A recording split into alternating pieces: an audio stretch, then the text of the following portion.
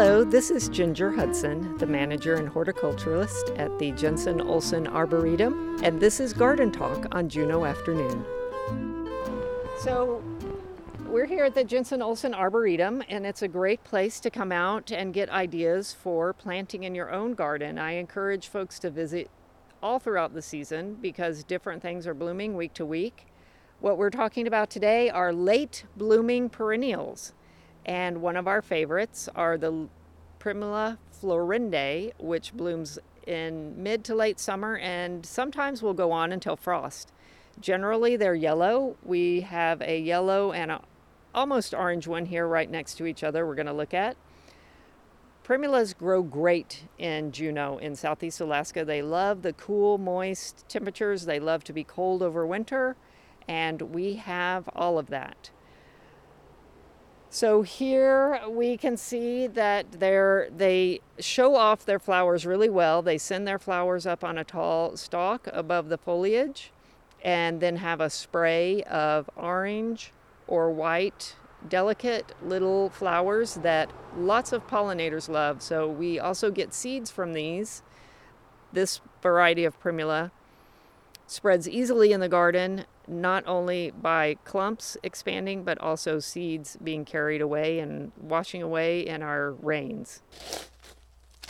This is one here. This is the nice buttery yellow color, the standard color. And there are some oranges and they will cross with each other. So we have one that's a kind of a mango or yellow-orange color, and even one that's even a deeper, what would you call that, mustard yellow. Primula florindae bloom from mid to late summer all the way to frost, just depending on the weather and the season. They are a long bloomer, longer than some other primula, so that is what makes them a great feature in the garden.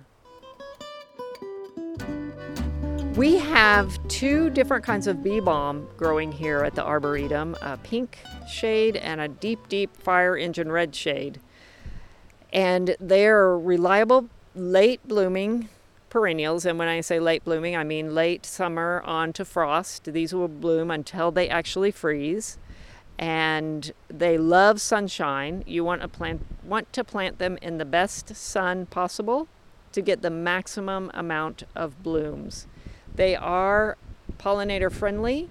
We have a lot of bumblebees here, even in southeast Alaska, and they love these as well as lots of other little flies. And we do have a couple of late season butterflies, but mostly you'll see bumblebees on these. Another late bloomer here at the Arboretum is this tall phlox, and we have two colors here. We have this pinky red and we've got a white. They're very stately, they stand up tall, and they are really bright for the late season, and makes you think, well, summer's not really over, because look at this big head of flowers that just keeps on going. These will bloom until frost, and they also start mid to late summer and will bloom probably through September or October.